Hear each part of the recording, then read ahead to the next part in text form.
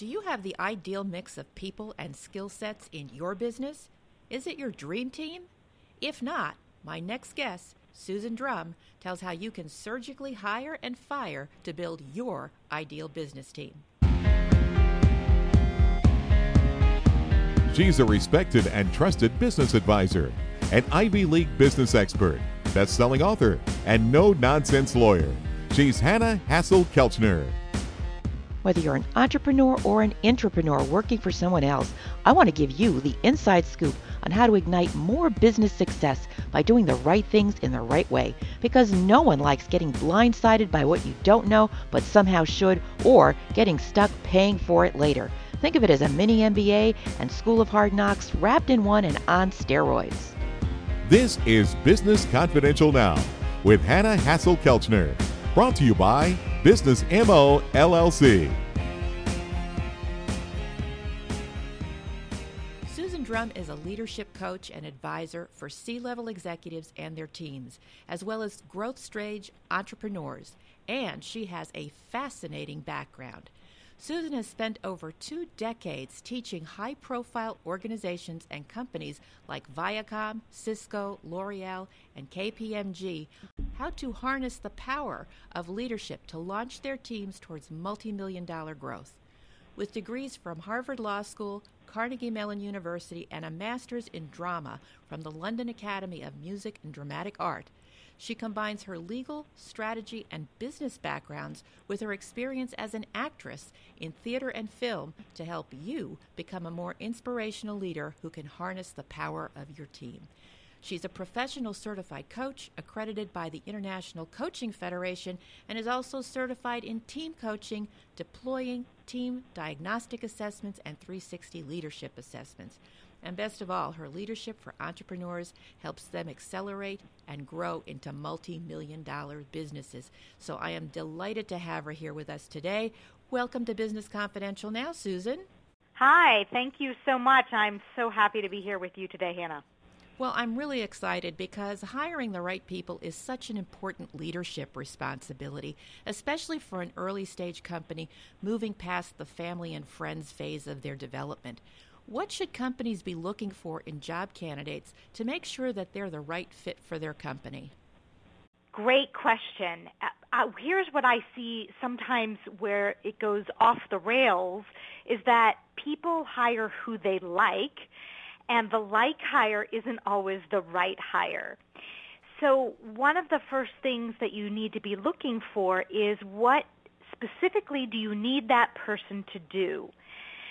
And I use a tool called a scorecard that lists out exactly what are the tasks I need the person to do. And then, in addition, I'm looking at what is the type of personality that will best suit me, or what type of style do I need to be working with me. And I use this scorecard then to interview candidates and check in on some of the key things that I'm going to be looking for them to do and their general personality and behavior. And then I also use the same scorecard once they come on board to talk about what are the skills and duties and things that they need to be doing. And I use it again to check in 3-4 months into the hiring stage to see how well are they performing on that. So number one, I would say, is get yourself a scorecard. That sounds like a great system. But, you know, when it comes to the actual hiring process and somebody sitting across the desk from you, I find so many interviewers just aren't very good at asking the right questions. What's your favorite interview question for hiring? I like to ask about extremes and contrast them because you can learn so much about the environment that your candidate needs to be in to thrive and contribute to your business. So one of my favorite questions is, what's the worst job you ever had and why? And I listen intently for, was it about their manager that they worked for? Was it about the environment? Was it about the task? And then I get real curious about that. So what aspect, do you not like? If it's the task or the type of work, is it repetitive? So now I need to know, well, is anything I'm asking you to do very repetitive? And I also look at, what did you try to do to improve the situation? And I notice whether or not they take responsibility for trying to improve their circumstances in whatever situation they're in. So then I contrast that with what's the best job you've ever been in and why, what made it that way. And I listen for what are the values that they hold, what matters most to them, what gets them excited and engaged, and I see how well that matches up with what I'm offering in the position. Interesting. So what's your take on when the interviewer does most of the talking? Who should be doing more talking in the interview? Oh, absolutely.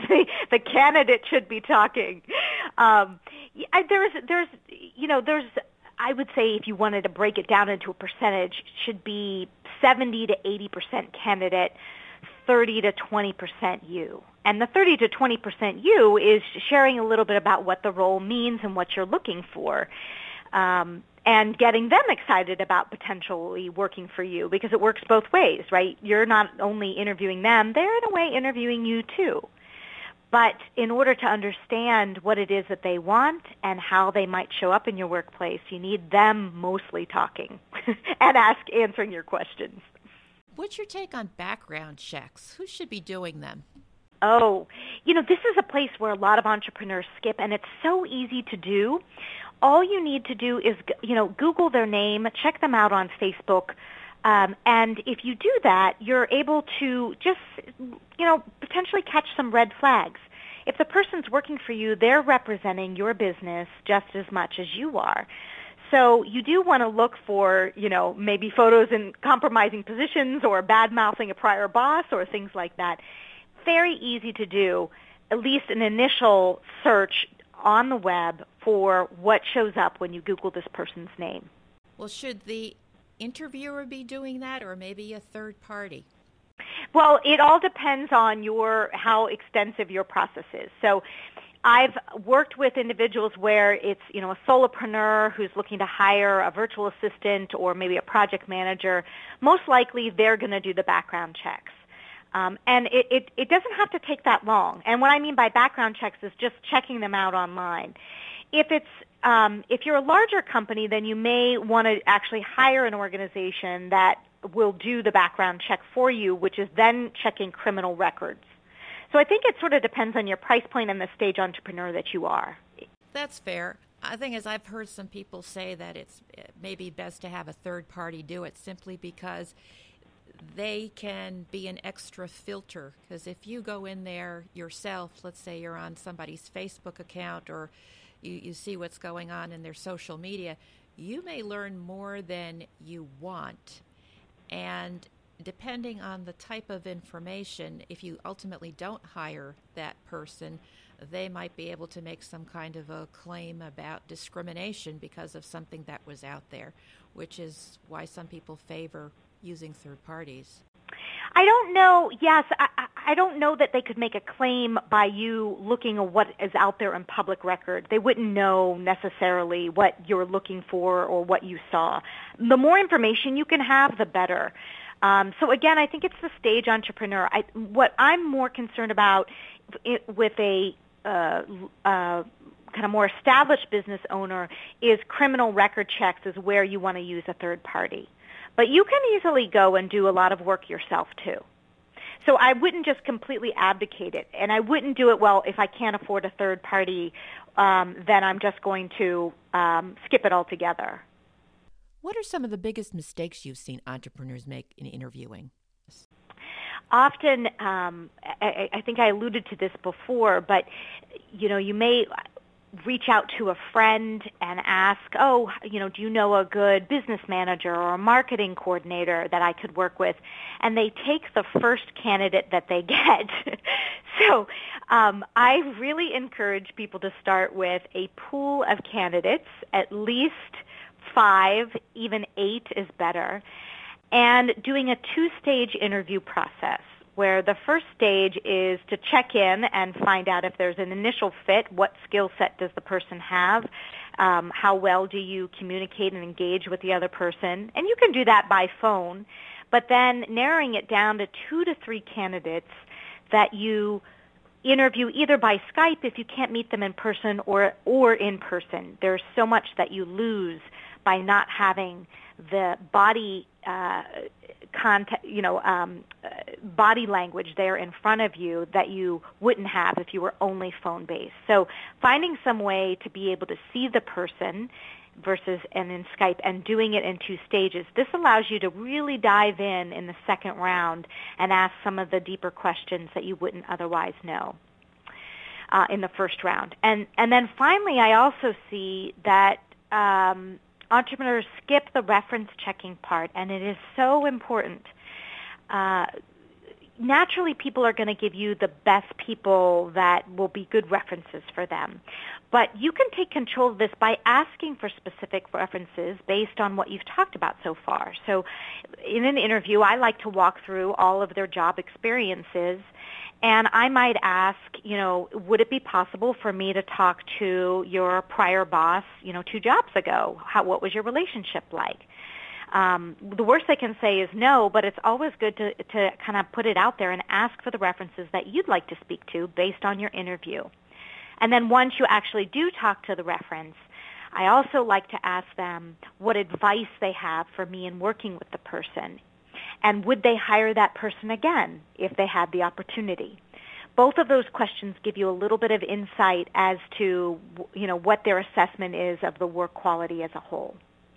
Definitely sound advice, and I couldn't agree with you more about meeting someone face-to-face. I mean, initial phone screening, whether it's Skype or just any other type of audio, is fine. But I know a friend of mine had a horrible experience just hiring somebody off of their resume, which was just glowing. It was stellar. This was for a lab position at a university doing research. And the thing is, when the candidate arrived, turned out he had very poor personal hygiene, and it caused all kinds of problems in the lab. People didn't want to work with him. They want to be near him. Apparently, him and soap and water did not mix very well. Had they known that, they could have easily discovered that in an interview. Yes, you learn all kind of things. You learn so much. I think what we only pick up something like 20% just auditorily. So you really want to see the full picture. Can they hold, eye contact? How do they shift and fidget when you're talking to them? Each one of these are little clues that subconsciously we need to see if they're going to be a good fit to work with us. Absolutely, and represent the company depending on where the position is within the organization, because sometimes their credentials may be wonderful, but some business etiquette, I mean, even how they eat at lunch.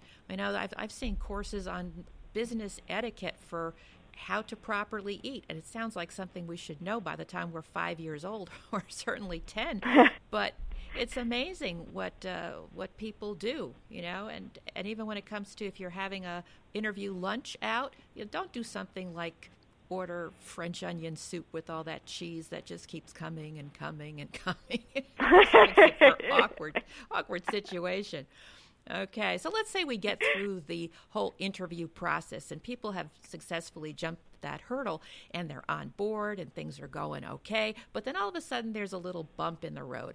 How do you recommend a business owner handle dealing a performance problem?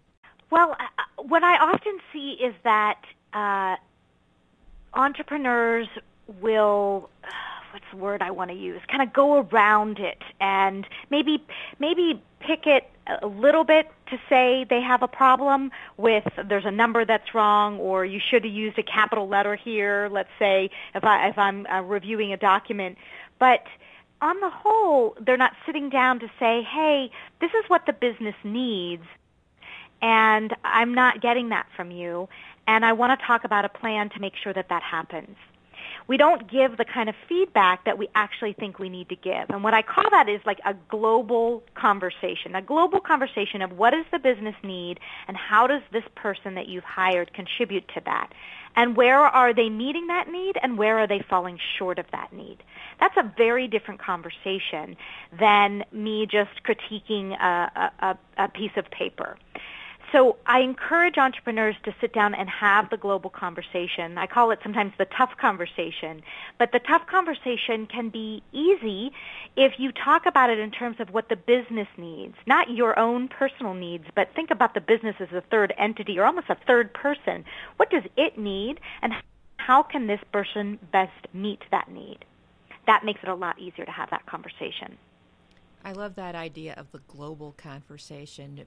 First of all, but being inclusive, but also helping people just recalibrate what their role is within the organization, how they're contributing to the larger whole, because we all want to be part of something that's bigger than ourselves and be part of the team. So I think that's really great.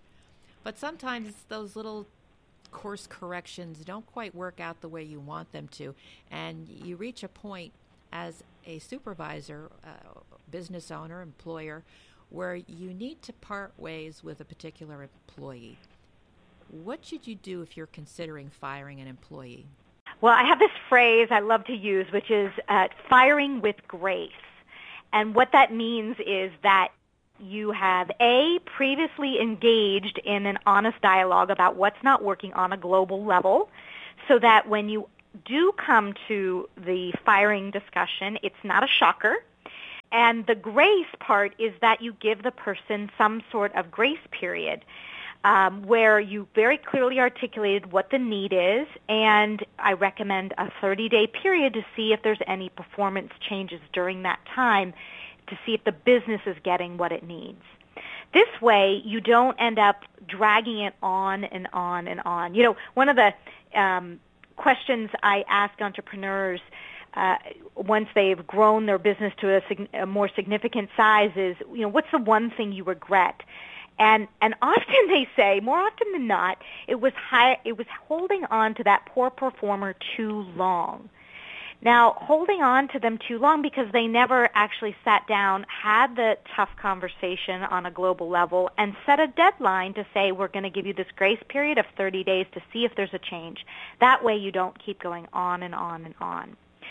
And then once you have that conversation, and after 30 days, if you don't see the improvement, then you shouldn't be a shocker to the other person either, and they've been put on notice.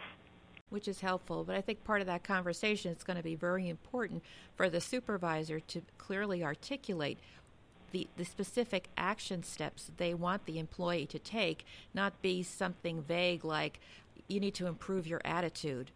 That to me is such a non-starter. So prior to having that conversation, there's a couple important things you can do. You know, first, pinpoint what isn't working. Are they missing deadlines? Is it something about, you know, a specific product? And then you want to document the issues. And that could be as simple as putting a spreadsheet with 2 columns, you know, date, issue. Often when I see people starting to document the issues, they realize maybe this isn't happening as frequently as I thought it was. You know, we can sometimes think, oh my God, this is happening every day. When I actually document the issue, it's happening once or twice a month. And then the question is, can I live with that? Documenting the issues also just supports, because they're going to be asking for specific instances where it wasn't, you know, some situation wasn't to your liking. Then you have that documented for yourself. Very simple, easy to do, but often a step that's overlooked. And then you might also want to look at what's your role or contribution to the current situation. I also invite some personal reflection here. Is there some training that you could provide that, you know, they may not be as well aware? Have you communicated the priority of certain topics? Often we think we know what needs to be done, but they've got a whole bunch of other things we've already delivered, and I never really gave them indication of which one is more important. So part of it is examining your own communication and how you're delegating tasks to make sure that they're getting all the information that they need. I like the idea of holding up a mirror, because it is a two-way responsibility in a lot of ways, and employees are not mind readers, so it's important to communicate. But I can't help but notice your legal training coming out here with the documentation, which is so important. Yes, exactly. You know, it's part legal side, but even if you don't include that aspect, it's more helping you clarify so that when you do have that conversation, you've already put down specific instances and you've clarified it in your own mind by writing it down. It'll help you have that conversation so much easier. That's true, because it also adds some objectivity, which when finger pointing starts, it just gets so testy, which is what makes this so awkward and why so many people put it off. But in your experience, where do entrepreneurs get most stuck in building or leading their teams? I think there's a mindset shift. When you started a business, that required a different set of skills than scaling or growing your business. The thing to know that there is a totally different set of skills in hiring, inspiring, and leading a team, and it's your mastery of these skills that makes the difference in your business growth. So versus kind of winging it on a lot of these aspects, is to actually, get some training, get some help to make sure that you hire the right people in, to make sure you're delegating in the most effective way you can. All of these types of skills really are what's going to make the difference in your business success. Here's a little example for you. There's some statistics that a poor performer, you'll spend an average of 20% more time managing them or fixing the issues or maybe not delegating things that you should than you would otherwise. That's 1 day a week you'll lose by hiring a poor performer or somebody who's not a good fit for your business. The U.S. Department of Labor says 30%, the cost to the business owner is 30% of that person's salary, and actually I believe it's much higher for more senior positions. So you're truly losing money if you don't get these skills right, and yet how many times in the entrepreneurial world do we really talk about that and try to get training and help in that arena? Normally it's let's talk about your pitch, let's talk about your marketing, let's talk about all of those pieces. But what I've seen and worked with entrepreneurs is your ability to hire and lead a team is what makes the difference in your success. I couldn't agree with you more because that's the best way for you to leverage your time. You can't do it all. And at some point, people realize that. But let me ask you this.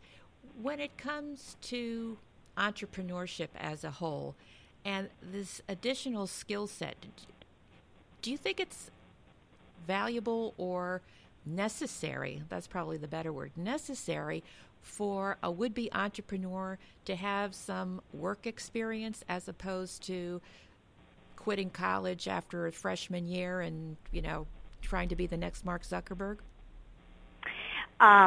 Yes. Look, there's a difference between being an entrepreneur and being an inventor. You can quit and be an inventor and create something really powerful, but it would be so much easier in terms of leading and building a team if you had some experience in working in the business world in a team setting. So having that experience firsthand, it'll show you what not to do, what to do, all of those pieces that just sets you up for better success. So I guess I just want to make the distinction between being an inventor. You can invent something that's phenomenal, and then eventually what they'll do is they'll take that and bring in somebody who knows how to build and manage a team and scale the business. Because there's just so much more to running a successful business and especially scaling one. I mean, that is really the main purpose and mission of this show, Business Confidential Now, because it's all those little nooks and crannies that people tend to learn through the school of hard knocks. And if they have an expert such as yourself that can help show them the shortcuts, then it just improves their likelihood of success, and it's a shortcut to success. So I'm really grateful for these tips that you're giving and basically a blueprint for hiring and firing, because sometimes you do have to pull some weeds in order to have that garden grow. Susan, what projects are you currently working on? You have anything exciting in the pipeline? Oh, yes. We are kicking off our Dream Team Academy in April, which is a 6-week coaching program to teach you and create a plan and a framework for hiring your top players, how to onboard, how to delegate, how to build your own dream team. And we're also going to look at personal leadership styles through an online assessment so you know the types of people you need to get on your team to complement you. Really, the reason I'm doing this is I've been doing this in the corporate setting, but I found a lot of the same things work not only for my own business, but they work for all the entrepreneurs I started to work with. And I want to see more entrepreneurs succeed in this arena that not too many people are really as focused on as I think is necessary in terms of their business growth. Well, so if you're interested in being part of the program, you go to susandrum.com/dreamteam. And my last name has 2 M's, DRUMM. SUSANDRUMM.com/dream team. Well, that sounds terrific because we all want to have a dream team. It just makes your job easier. It's more fun, it's more creative, and ultimately more successful, and everybody gets a benefit out of it. Your academy sounds like a great, great addition because I couldn't agree with you more about entrepreneurs and the challenges that they face. It's all the same issues that big companies do.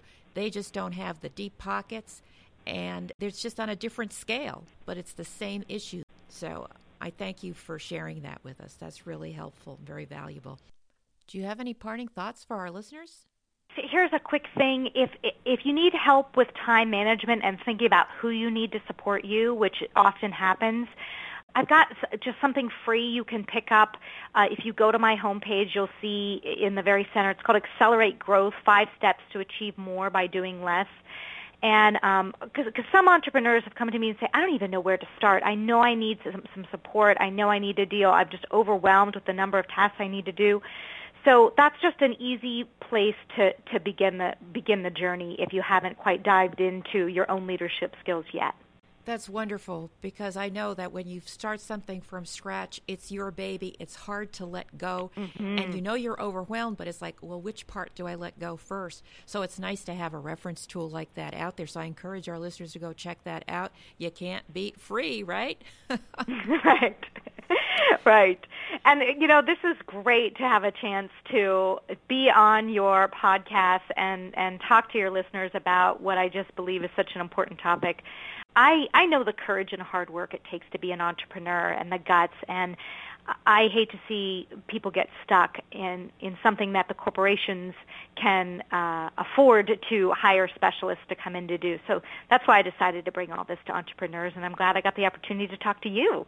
Well, wonderful. I'm so glad I had the opportunity to talk to you as well because I feel the same way. The large companies not only have deeper pockets and the departments and the specialties and can afford to bring consultants in, but their deep pockets also allow them to buy their way out when they have problems, which entrepreneurs, not so much. The pockets aren't as deep, and so that makes them more vulnerable. They're more fragile until they have more of that foundation for sustainability that kind of brings that tipping point where they have more opportunity, financial opportunity for resilience to pick up the pieces again if they make a mistake. So getting it right up front is so, so critical. And hiring your people, that's just the whole heart of it, because if you build your people, they'll build your business, and that's what you all want, more success. Yes, yes. Oh, you need that A player on your team, and it makes the world of difference for your success. It's huge. It's huge. Thanks so much for being on Business Confidential now, Susan. I am so grateful for the valuable tips you shared with us today and the resources you're making available. And I wish you all the best with your Dream Team Academy. That's really exciting. I hope it's a smashing success and that our listeners check it out. Fantastic. Well, look forward to having more conversations, and thanks so much for having me on board. Thank you. Giving you the inside scoop on how to ignite more business success by doing the right things in the right way. Business Confidential Now with Hannah Hassel-Kelchner. Brought to you by Business MO LLC. Thank you for joining me today on Business Confidential Now. You can get more information about today's guest and the resources we mentioned during today's show in the episode notes that are located on our website, businessconfidentialradio.com. Sometimes we even include some bonuses and goodies, so be sure to check it out. That website again is businessconfidentialradio.com. And also don't forget to subscribe to the show. That is the easiest way to keep up with the show and our guests, those thought leaders, experts, and authors who are transforming businesses behind closed doors around the world. Let them help you too. Subscribe today for easy access to the business information you need to succeed. You know, the reason we call the show Business Confidential Now is because you don't have time to wait. So just do it. Subscribe now and leave a review. We want to hear from you. We want you to be part of our growing Business Confidential Now family. Tell your friends and colleagues so they can subscribe too, because the more subscribers we have, the more great guests we can bring you, and the more business intelligence you'll have available to ignite and fuel your continued business success. Have an idea or a topic, a guest that you'd like to hear on Business Confidential Now? Contact me at the website businessconfidentialradio.com and connect with me on social media too. We'd love to hear from you and stay in touch.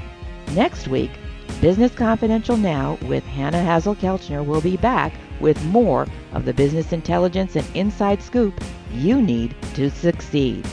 Till then.